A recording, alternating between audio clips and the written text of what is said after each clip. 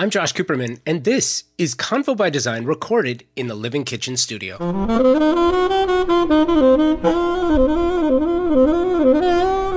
Every designer I speak with has their own unique talents and set of skills. That's what allows them to stand out and achieve at a high level of success. People gravitate toward creative types like a moth to light. I find it fascinating, and I've been trying to see if I can isolate some of the qualities as it relates to design and architecture. And one thing has come to my attention that stands to reason, but is still pretty interesting. Many designers enjoying success as it relates to licensing their name and crafting partnerships with manufacturers. There are some consistencies there. Designer lines, it's not a new concept. Designers and manufacturers are getting better with regard to marketing, promotion, and execution of marketing strategies to promote and sell. I wanted to know why and how. So I sought out one of the incredible talents enjoying this at a high level of success, Sue Firestone, chairman and founder of SFA Design. She has seen success as a designer, businesswoman, and owner of her namesake product line. The Sue Firestone collection includes a line of wall coverings with Kravet and a furniture line through A. Rudin. What you'll find is that her line is completely on brand with her signature philosophy, that California style that exemplifies the organic approach by which she built her reputation as a designer. Sue talks about her inspiration, her travels, and what led her to where she is today. This is about her application of creativity, perception, and skill. When these are aligned, anything is possible. Thank you for listening to this episode of Convo by Design. Have you subscribed to the podcast? Are you checking out the videos on YouTube? You can see episodes and videos from conversations like these, so I hope you check it out. As always, if you have a question about the show, a submission, or idea for an upcoming episode, you can reach me at convobydesign@outlook.com. If you need links to anything mentioned above, you can find them in the show notes. Thanks for listening. Convo by Design is presented by Snyder Diamond, a family-owned and operated company serving LA's design and architecture community for over 70 years. They do this with superior customer service and providing world-class products like those from Sub-Zero, Wolf, and Cove. Sub-Zero pioneers in the concept of built-in refrigeration with state-of-the-art internal systems that allow for the trifecta of precision refrigeration, humidity control, temperature control, and purified air. Now, take that and put your refrigeration next to the wine storage system in classic stainless or panel ready for a truly customized look, and you have a wall of technological beauty, a masterpiece of food and wine preservation. Pair that with a Wolf range, the unmistakable and iconic centerpiece. With so many sizes and configurations, you can create a configuration for just about any design you can imagine. Also, you can give your client the kitchen of their dreams, and one where the homeowner can perform like a pro. And right now, Sub-Zero, Wolf, and Cove are offering a $500 rebate on select models. These offers are only for a limited time, and details apply. So take control and get all these details. To see the full line of Sub-Zero, Wolf, and Cove products, go to any of the 3 Los Angeles area Snyder Diamond locations. You can also see the Living Kitchen in the Pasadena and Santa Monica Snyder Diamond showrooms. You were raised in Malibu, Dana Point, and you live and work primarily in Santa Barbara. I live in Santa Barbara. You live in Santa Barbara. But our main office for SFA Design is actually in Los Angeles on La Cienega. Okay. Well, my point in mentioning that was to say how sorry I am for your community. Oh, yeah. And, it's really interesting. Native Angelino as well. And I love LA. Part of living in LA and surrounding areas is that we have a vibrant but rapidly changing climate. Right. And this is the wild, wild west. It really is. Yeah. And while these things happen, it changes neighborhoods and it changes communities. So I know how devastating it can be, and what's happened in both Malibu and Santa Barbara is just devastating. Are you seeing? How does I just wanted to sort of touch on this. How does a neighborhood come back? Good question. Well, let's start with Montecito in Santa Barbara, because last year was devastating with the mudslide, and 27 people lost. They still haven't found 2 of the children that were perished in that. And it was so horrible, and I have very close friends and people I know that lost their homes, and some that lost their loved ones. So I don't think we've come back yet. It was literally just over a year ago. And then, of course, my own property up in Santa Ynez came close to being lost in a fire the year before. But I grew up in Malibu, and on Point Dume, where there was many fires, oftentimes fires, and evacuations, as a teenager growing up on Point Dume, getting, all the livestock and animals out was always critical. But this last year, the Woolsey fire that really devastated Malibu was, kind of beyond what I experienced growing up on Point Dume. So, I think between earthquakes, fires, and now they have the floods, it's just, you're right. It's the wild west, even though there's a lot of sophistication in California. But I think we all have to get used to, we're at the mercy of Mother Nature. And I grew up with that, so I have a revered feeling towards Mother Nature. And my family and I sail a lot, so we're very respectful of weather. And it's a matter of really just being prepared and understanding and being ready for the next possible disaster. Can come in any way, shape, or form. Yeah, it's true. I also believe that designers and architects are the ones that are going to help keep these things from happening again in the future. I think that the better designed communities Agreed. are prepared for this. And it sort of takes me back to, some of the work that you've done and what I've seen. When did you start doing this? When did you become a designer? When did you know that this is something that you wanted to do? Well, when I was growing up and we moved around quite a bit, I always noticed that I was the one, even at the age of 5 or 6, 7, 8, 9, to pick the home and love walking through the model homes. And when we moved to Malibu when I was 10, I picked the home, I picked my room. And but then I was actually sort of a hippie, barefoot, nature-loving Cal State Northridge major with majoring in pottery.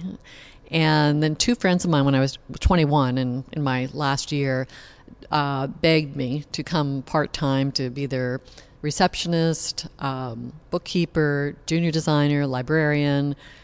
And it sort of took over my world. And so I moved from pottery to interior design within a year. And then after about 3 years, was doing so well at Design One, actually became president.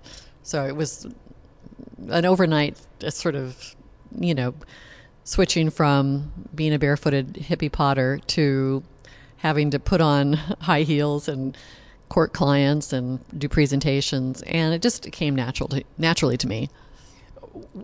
Isn't that interesting, though? Yeah. That it comes natural. It's not a natural thing. I agree, but I do think it's learnable. I mean, I've seen people come and beg for a job and intern, and again, I think the 10,000 hour rule, like the Beatles always talk about, anybody can learn something and become pretty good at it if they put in the hours. So whether it's school or I believe truly in real life experience, it's a matter of, yes, it comes easier maybe at 5,000 hours to some people, but which it did for me. But I've seen people who seem like they have no taste, but immerse themselves in it because they have a passion and they can learn it. So it's not as mysterious as maybe some designers want it to make it. I truly believe it's practice, open mind, understanding, and then, yeah, some of us have more of a natural knack for it. Yeah, I think that the business is simple, but it's not easy.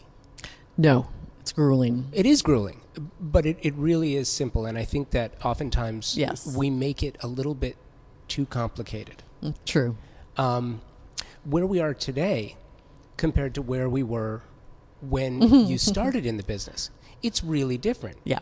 And you have to learn along the way. I mean, every aspect of what you do is different now, I would imagine, than when you started. Do you have a process for learning? The process I learned very early on was to listen to my clients. And, I had a psychology minor, plus I have a lot of psychologists in my family. So I think the listening and being open, plus Design One developed as into the largest model home merchandiser in the country during the 70s and early 80s. So we couldn't have a signature look. We had to listen to these developers who were selling their homes, to who the client was, who the mythical client was. So we always had sort of a Rorschach test for real clients, and then basically a what if for an imaginary client, a first-time buyer, empty nester. And it was very easy sort of to adapt the style that we were doing to the taste of our client, or, like I said, to the mythical client. And we did that for about 10 years and grew very large. We actually ended up opening an office in Paris for Kaufman and Broad. And so it was, and then we had our lucky break into hospitality. Disney was looking for a non-hospitality designer, more had a residential background. That was us. And then we started doing their vacation homes. And then we took off and ended up doing 18 projects while Michael Eisner was there, which was unheard of. No other design firm had done that much work for Disney. You hear stories about Disneyland and what happens behind the scenes, so that the presentation to the end user is as powerful as it can be. What was your experience like in that environment? Well, the experience, I have to give a lot of credit to Michael Eisner, who was an incredible visionary. He knew the story he wanted to tell, whether it was a movie or a hotel he was building, and he put the same passion behind it. So let's say we did the Boardwalk, which, he hired Robert Stern, these, incredible star architects we got to work with. And basically the setting was turn of the century hotels, and we did all of our research. So every piece of furniture, fabric had to be authentically themed to that era. And so that was really the story dictated the process, the design process. And for us, we just got it, and we listened to him. And of course, they had tight budgets, which we were used to. So it was really a matter of, again, doing our research, continuing the story. And with Disney, for us, it was a magical connection and a magical experience. And I don't really know how they do it now. And I think he was, again, probably too much into design, because as they continued to grow and they bought ESPN and ABC, he still insisted on picking out the fabric of every single chair. And I don't think you do that when you're the chairman of billions of dollars of companies. You know what? It's hearing you say that. Yeah, you're right. But by the same token, isn't that where you can really attribute creative genius and the passion, for sure, in saying, I love this, I want everything about it top down to look, feel, and be a certain way. Yes, but I think in learning how to run a business that grows, I think the top tier person has to always find people to replace them, and that means at every level. And I think the mistake that happened with Michael Eisner, which is no secret, people have written about it, analyzed it every which way, is that after Frank Wells died, he sort of got a little bit too deep detail-oriented and started micromanaging, and that's why he lost Jeffrey Katzenberg, who was a genius in his own right, and he should have replaced himself even at this level.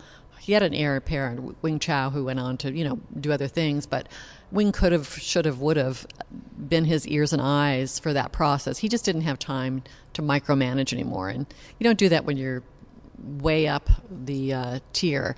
I mean, it's just a matter of, you got to find people to replace you, and you have to give them free rein. And design firms are the same. Unless you're the only one designing and you're a small firm, you've got to hire talent and let them go. Yeah, I was going to back up and ask you if that's your approach. It's my personal approach, yes. That I've always liked to find talent and teach them how I handle clients, and then let them bring in their own signature or personality. I think it's the only way to really grow a business, no matter what the business is. Let's back up a second and go back to merchandising for model homes. Right. Because I think that's really incredible to be sort of at the nucleus of that idea. Because it was new at the time. It was new at the time, and actually, some people remember model homes, but today it's very different. It's staging, and we don't do it. I mean, once in a while we'll be asked to do a model, and we will do it if it's a custom design. Like, for instance, we did the W residences, which are selling, for very expensive high-end at the W Hollywood Hotel and the residential penthouses. But there are companies now that have warehouses full of furniture and will stage. But basically what they're doing is they're pulling in really kind of cheap, not to scale furniture. And it works, I think, for the most part. But if somebody's at the very high end, we'll still be called in to do a model, per se. But back in the 70s and 80s, there were tract homes being built all over the world, and we did condo conversions everywhere. So it was a big deal then. For instance, in Paris, Coffin and Brogue, we did all of their condo apartments, and they were very, very expensive. And it was a great run. It really taught us to sort of, again, have not a signature look associated with our name. And I love it too, the design house concept, and air quotes are flying all over the place. Design house. Kind of the modern design house really is tantamount to a model home idea. Model homes at the time, when you're talking about starting out, is not what they are today. No. Right? It was you actually put in there was a client, whether there was a real client or a Yes. or a fictional. Yes. There was a client, Mm-hmm. and they had personalities, and they Right. had hobbies and habits, And the children had ages, and exactly. We would accessorize to exactly what that mythical family was.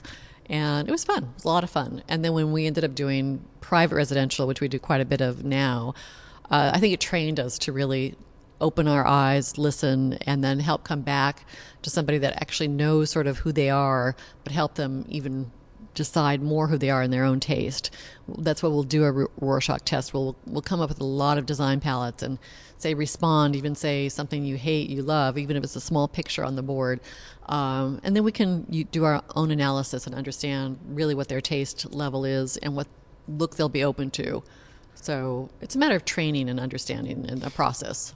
Do you think that amount of training, detail, and process is lost today, by and large, because social media is prolific? It's ubiquitous. Yeah, but even more than that, I would say that some of the residential clients started to believe quite a few years ago, like maybe 6-7 years ago, with Restoration Hardware, for example, that they could do it themselves because they walk into a showroom and see a room that they basically feel like they could live in, and then they'll buy everything from Restoration Hardware. Now, the negatives about that is that the quality of the furniture is not up to the level that when a client really hires a designer, what they're getting is a much, much higher level and name brand authenticity, if you will. And believe me, it's not like our designers don't use RH because it's so easy, so convenient. So for secondary rooms, whatever, it's an easy no-brainer. But I feel like too many even wealthy clients have started to think they could do it themselves. And it's like, do you really fix your own car? Do you really, you don't hire a lawyer? I mean, people need designers. If they really want to have a spectacular home, if they can afford it, a designer, I can't stress it enough, will give you a much better home that's you rather than just doing it yourself. I don't care how sophisticated you think you are. I just think it's a shame. And yeah, sure, social media has also maybe hurt that in a way, and the copying of the Instagram designs, it's just overkill. But I actually think that some of these, and back in the 70s and 80s, it was Christ, believe it or not. We competed with Christ Furniture because they had beautiful showrooms. They did a California look. And I remember, someone like Magic Johnson going to Christ Furniture to furnish his entire home or several homes, and instead of hiring a designer. And it was fine. It was the look he wanted. But, I do think, again, the sophisticated client will hire a designer because a designer will actually help them achieve a unique look for them. Well, and I feel at the same time, it's not just about the style, but the functionality of it. You can take a look off a showroom floor and you can put it in your house, and you may even be able to replicate that look 100%. But you're going to live differently. You don't live in a showroom. You don't live in a vacuum. There are environments to the home, to the environment, to the neighborhood, to the individual family, to the way that you use the space. It's all different. And True. A designer who comes in and does their job the way that professional designers do, they factor in all of those things. It's like, look, you may love that sofa, but you're going to destroy it in 2 years. Exactly. Yeah, and I think that, again, I just hope that the world sort of swings back to, again, hiring professionals, because we're sort of just sad at how many people, even very wealthy people, can afford it. I can do it myself. I'm just shocked. So I think that, again, these beautiful retail outlets have had actually probably the most negative impact on people hiring professionals than even social media. You are listening to my conversation with designer Sue Firestone. This seems like a really good place, especially when Sue is talking about furniture and retail and resources and hiring designers and the proliferation and the success of designers. Always looking for new resources. And I've got one for you. And it's Article. If you are not familiar with Article, they are an online-only furniture company inspired by mid-century style and Scandinavian simplicity. As a design trade professional, you are going to love the style and the quality of Article's furniture. Here's the best part about Article. They have created a trade program specifically for busy designers like you. Check this out. Joining the trade program is free, and there is no minimum for you to start receiving trade discounts. None. Zero. You also get exclusive designer pricing that cannot be found for less elsewhere on the internet. They offer a standard 1-year warranty on all Article furniture, and the shipping. I love this. You're going to love the shipping too. Flat rate in most cases, if not free, and it's fast. Stock items ship in 2 weeks or less. They handle special invoicing, tax-exempt purchasing, and the customer service. Next to the shipping, you're going to love this too. The customer service, they're staffed by design professionals. These are real people who know exactly what you're trying to accomplish, and they have the authority to help you get what you need. For all the details and to sign up for Article's trade program, please go to cxd.article.com. CXD as in Convo by Design, cxd.article.com. We're going to get back to my conversation with designer Sue Firestone. I've said this for a while. I consider architects to be our futurists today, defining the way and the manner in which we're going to be living in 5, 10, 15 years from now. I consider designers to be the sort of arbiters of what it's going to look like. You have that combination of form and function. And I'm curious, we've seen a lot, maybe at some level, at a certain level, the formal living room still stays in because you've got a 10,000 square foot home. The formal dining is still there. By and large, in the smaller footprints, especially with that California style of living, you open up to the outside, certain formalities go away. I'm curious, what are you seeing? Are you seeing that? Are you seeing anything else sort of develop on the horizon that may be surprising? I don't think anything's surprising. I think the evolution in California being sort of a front runner in terms of lifestyle, the envy of the world, if you will, including, indoor-outdoor living spaces, which now we see clients in New York wanting that, even though the weather is, or Pittsburgh. I mean, we have clients that have relocated from California to Pittsburgh, but they want still the same California lifestyle. It's challenging, but California has always been a front runner. I think back to, the hippie days of the 60s and the 70s, where, again, this is where it started. And I think as a design influencer, California has just not fallen off the mat since then. So the California look, if you will, is definitely indoor-outdoor living, more casual than formal. And I think leaning back to nature and more organic and sensitive to, recyclable, not hurting the planet. We've again been the front runner on that front. But now designers have to take note of that, and it's kind of an easy no-brainer because most of our vendors really are throwing products at us that are green, not damaging the planet. And I think that, again, staying local, to not have the shipping costs, getting back to made in America or even California crafted has become huge. So I think that's where it's going to stay as an influencer. I'm not sure that answers your question.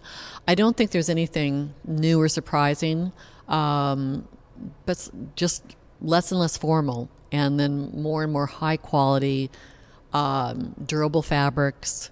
I think the move from hospitality or commercial, if you will, fabrics into the home, that's a huge thing where you can't now tell the difference between a commercial fabric per se and a residential fabric. They have to have the same lifespan, and they also have the same sensitivity to not killing the planet. And thank you, by the way. Not only did you answer the question, but it dovetails nicely into sort of the next place I wanted to go with you, and that is designer as product designer, product purveyor, product creator. I guess it's the next step in the evolution of a design business that's hitting on all cylinders. Tell me about that. What's the process? Yeah, I don't know if that's true. I do know of some designers that even from the start of their businesses, Kelly Wearstler, for example, Clodagh. But I think for many firms and for many designers, it's not really the path. For me, it was a personal passion of, after 4 decades of dealing with clients, kind of wanting to go back to my roots, which was being sort of hands-on, tactile, and designing product that I love and that really is my taste. So it was a personal transition for me, but the company still goes on under Kara Smith, my partner, and she's, really running the company full steam ahead. So I lucked out. I wouldn't be able to do the product design if I was doing that still, but like I said, women like Kelly Wearstler and Clodagh seem to be able to do both, but I think they have huge teams on both sides helping with the firm and the product. I'm just doing the product on my own, and it's a kind of a shift that I was able to do because I found someone else to run the ship. And also just a matter of, like I said, 4 decades of dealing with clients where I just decided I was done. And rather than retiring, I decided I wanted to move into designing product.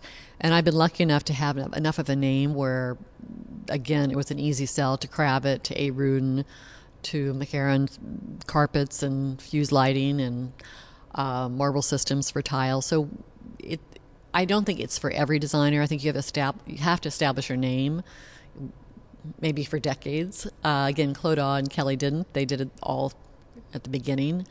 So, but for me, it's been a great choice. You know what, Sue? Thank you for the clarification. Yeah. Because, honestly, the way I've been thinking for quite some time is that it is a natural progression. But you know what? Maybe it's not for everyone. I guess where it came from was when you work in the environment, you're working with clients, you're working with product manufacturers, you're working with suppliers, and you're working with reps, and you're working with showrooms, and you get a feel for how everyone does business.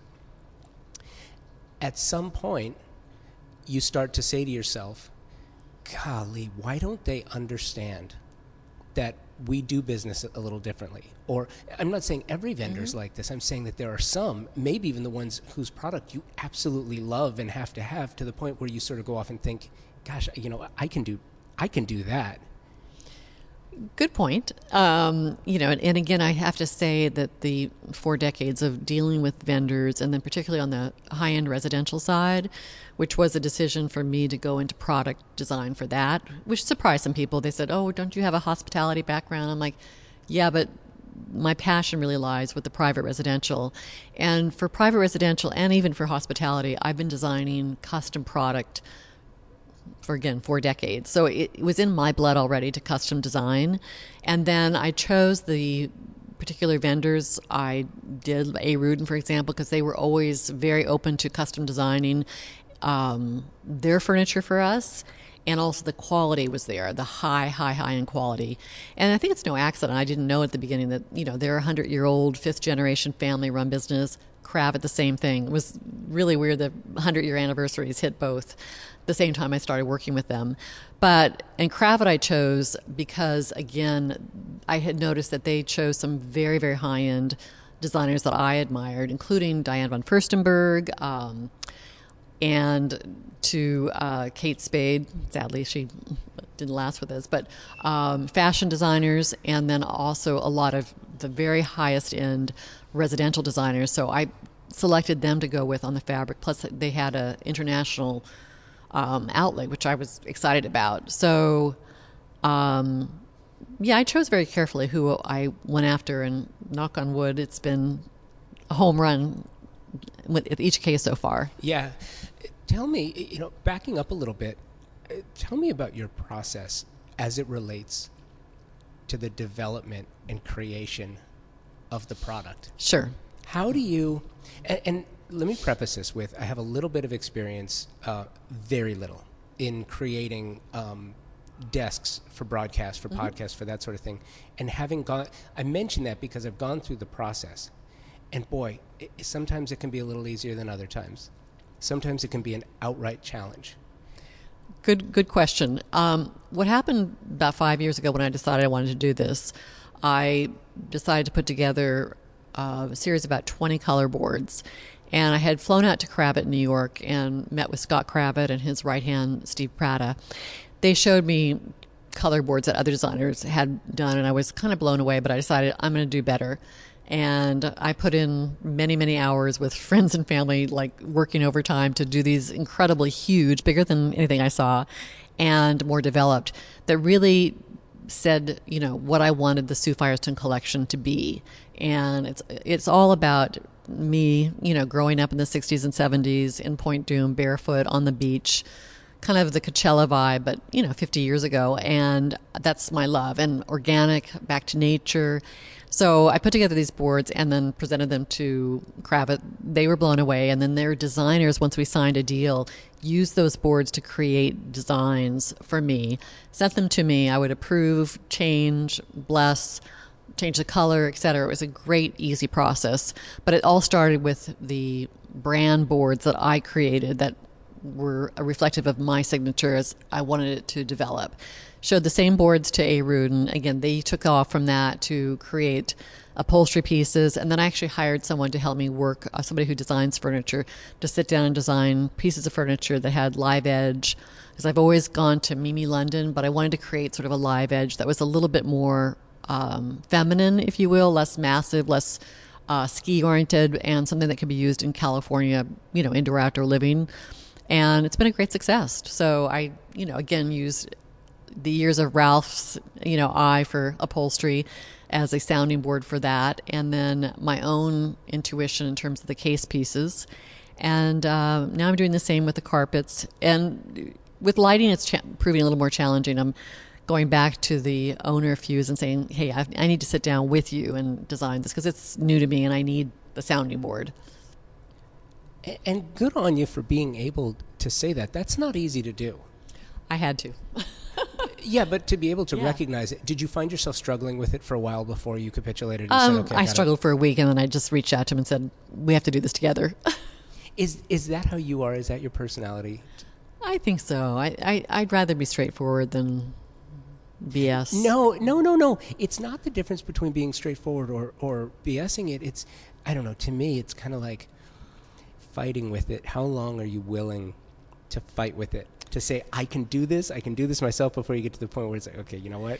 I need some help. Sure. Well, the color boards were easy because, again, I just knew I'm doing that again for 4 decades. So that was an easy no-brainer. But to design something that's technically not something I'm familiar with, that's, again, why I referred back to using Ralph as, he's grown up with upholstery. He knows it. And using him and then this furniture designer who I worked with, I need to rely on the technical aspects of the license, and that's why it worked out well with Kravet, because they have incredible designers in-house, and they just knew what they were doing and what would work and what mills to use. And again, so I didn't have to get educated in that area.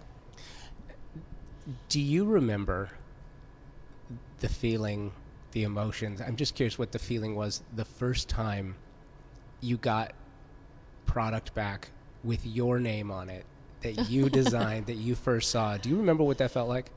It was thrilling. Yeah, it was a whole new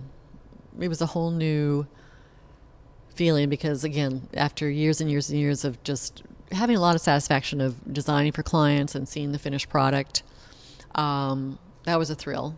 But this was a different thrill because for me it was really a reflection of my loves, my taste, what's important to me. So it was a whole different, exciting thrill. So taking that back to the work, and this kind of, it feels to me, and what I've seen is having that product line. And while you pointed out that it's not for everyone, and that's true, it seems like an opportunity to take a creative back to their roots, as you've mentioned, and sort of reset the table, modern times, with those roots. Like in your case, it's that created California feel. So I love to see when creative as business person takes the passion and wraps it into the business and it resonates with an audience. And then it seems to be, from back to the business side, to try to figure out ways in which to recreate that, duplicate it, replicate it.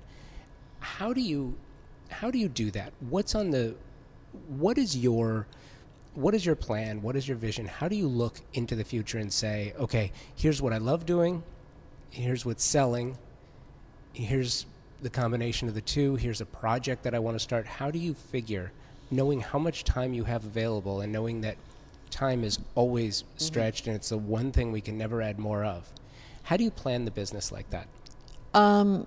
In terms of licensing, which is really sort of what I'm all about right now, there's sort of twofold answers. One is that I'm going back to my staff consistently and saying, kind of doing a lunch and learn to them, which is hysterical because they're like, oh my God, the founder is coming in and selling her product to us.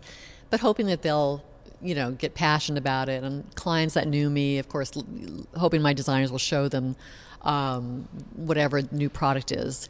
And it seems to be working, but also there is my name recognition, which I actually, didn't realize I had as much notoriety as I do. I mean, it sounds humble and everything, but I'm excited about that. And I plan to keep going. I'd like to have, in total, maybe 10 to 12 licenses. But again, it's something that's easy for me to do. I'm traveling for fun with my family 6 months of the year, and that'll be my next inspiration after, Malibu and growing up in the 60s. But I'd love to do plumbing. I'd love to, like I said, fuse lighting. I'm knocking on wood that I can get that together. I would like to go on and do other hard surfaces and outdoor furniture. I think bedding, pillows, etc. So I the list goes on. Whatever designers need, I would like to actually design all the product, with different selected vendors. So, but I'm not in a hurry, and my leisure time is very important to me. So it's a matter of doing it on my own schedule, my own time. Two things you said. I mean, everything you said I find fascinating and really interesting and true. But two things you said in particular. The first is regarding your name. When did you know you were a brand? Not a designer. When did you know you were a brand? I honestly don't think I knew it until I approached Kravet and A. Rudin, and they said, of course, we'd be open to talking to you. And I was thinking I had to do a harder sell. I actually, I've been in the world for a long time. I guess I've had more exposure than I knew. I really was humbly surprised. So great. I'll take advantage of it now. Does that surprise you? Does that kind of, with my background in brand development and seeing how hard people work on the jobs that they do, and they just keep their head down and they just keep working and they just keep producing remarkable content and remarkable spaces and remarkable products and remarkable things. And, all of a sudden one day you wake up and you go, oh, I got lucky. One day you wake up and lightning struck. Lightning didn't strike. You put a lot of work into it. And in that time you became a brand. And I just find it interesting, and it's incredibly inspirational. I think people knew of my name more than I knew, but I think, again, the first recognition was like, oh, you do hotels, don't you? And then secondarily, yes, we do residences also. So I had to kind of reapproach, Kravet and A. Rudin. I don't want to do hotel furniture or hotel fabrics. I just don't. I really want to go for the very high end, one of a kind, audience that I like and more identify with. So yes, the name recognition was out there, but I kind of had to switch people into seeing me more as experienced in the residential arena, because we, in all honesty, haven't gotten the amount of notoriety that we deserve, because a lot of our clients will not let us publish their homes. I mean, they're very private, and so it's really word of mouth. And I don't think even the design community is aware to the level of the clients that we have had the last 20 years in private residential. So that was a little bit of a challenge. Does that frustrate you? Sure. I mean, yeah, it does. But at the same time, I get it. I understand. I mean, privacy, especially with social media these days, is like, I don't blame people for being afraid. So we respect that. And I've sometimes made a clause, which I've been surprised some of our clients have actually agreed to, where I won't show them a picture of your finished home, but if I can just talk about you as one of our clients and name drop you, and they've agreed to that, which has opened up many doors for us. So that has helped. Yeah, I imagine. The other, the other thing you said that I sort of grabbed onto was, in my experience, the number one source of external inspiration for designers and architects, for the trade, the core of the trade, is travel. And I get that. And I'm curious, when you travel, because you travel a lot with the family and on business, but when you travel, are you a traveler, or do you go and you're kind of always working a little bit? You're always kind of like, oh, I see, that would look great in this room, or that, I could, do you know what I'm saying? I'd say I used to be like that, but until maybe 5-6 years ago, where I actually started to travel completely in a leisurely way, but looking more for things that would inspire a fabric or a piece of furniture, or seeing something unique that maybe can translate into a lighting fixture. So my eyes have been open in a different way. I was walking along the beach in the Pearl Islands, which are these, nomadic culture off of Panama, where literally the main thing they eat is iguanas, the local people. But it's so beautiful. But I was looking at this sand pattern, and I thought, oh my God, that would be a beautiful fabric. Brought that picture home, sent it to Kravet. So been inspired by more exotic locations and again, nature, then it's just something I'm just always been drawn towards. So I still am. So it's more lately I've been looking at things for inspiration for my products rather than for a particular client. You know what I also think is fun when talking to California designers, especially Los Angeles-based California designers, and we're talking about travel and realizing that we happen to live and work in one of the top travel destinations in the world. Exactly. And I actually that was sort of my pitch, if you will, to Kravet, because they have 25 to 30 extremely well-known designers. But I said to them, do you really have a true California designer? And, raised in Malibu and very passionate about, the look that was introduced in the 70s by, icons such as Michael Taylor and Steve Chase, who were my original influencers and created the original California look. And they said, went through their roster, and I fit into the right niche at the right time. Isn't that amazing? Being good, you have to be good to be in the game. But then there's that luck factor. Right. And timing. Right place at right time. Exactly. Yeah, and it's amazing. Going back just a little bit one more time, do you have any favorite? I love asking the question because it's almost like asking about who's your favorite child, but asking about favorite projects. Some have said, no, I really love them all, and I get that. That makes sense. And some have said, no, you know what? Here are the ones, and here's why. Do you have favorite projects? I mean, sure. When we worked for Disney, again, the 18 projects, there was a few favorites of mine. We finished a great vegan restaurant in Santa Barbara, in Montecito actually, Oliver's, which is just very much my look, very clean, very California, very indoor outdoor. We did it for a billionaire who just wanted to have a restaurant as a hobby, which was fun. But now I actually more am geared towards like even favorite projects that I see other designers do. And I always think about resorts, and, the almond resorts around the world have always been something I've been amazed by. And, they usually are 30 to 40 rooms. And there was one in called Almond Kila, which is on the island of Bali, but it's built up in the trees. I mean, you're 30 feet to 100 feet above the ground. And it's just the experience that you have being immersed in nature that I absolutely love. So I those tend to be more on my favorites list these days than anything else. California Creative, and I'm going to wrap this up, but California culture covers a lot of ground. When you think about the Los Angeles area, as an Angelino, do you have any favorite parts of LA? If it wasn't so hard to drive around, I'd have a lot more. I know, right? I mean, obviously, when I grew up in Malibu, we had no high school, so I was bused into Samo High. So I've been aware of LA, and of course I've always loved Venice Beach, but it's changed a lot, and it's just now it takes an hour to get from the PDC to that area. So I don't know if I have any favorites in LA. Again, Santa Barbara has been my home for the last 25 years. I did live in LA before that for 20 years. I think LA has everything to offer, but again, I think LA itself, in terms of designers, kind of look towards the beach or the mountains for really design inspiration. Not so much the urban experience is really what people think of as California.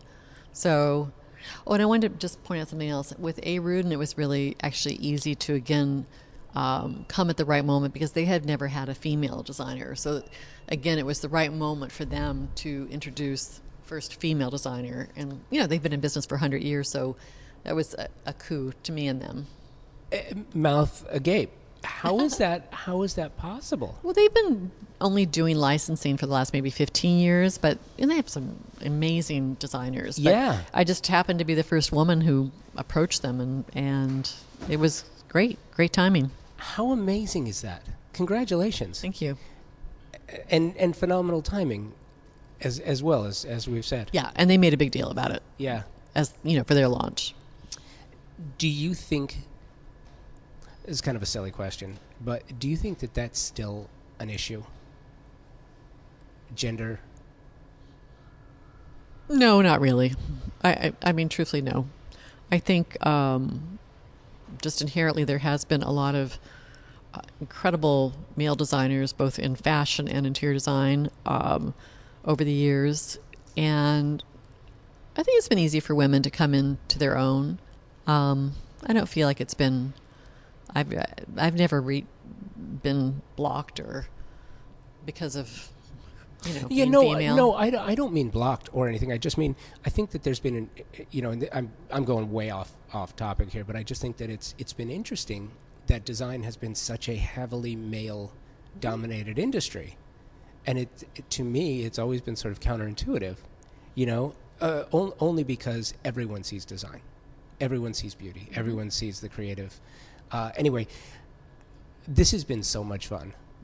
Yes, definitely, Josh. I really appreciate it. Thanks. Thank you for doing this. Sure. Thank you.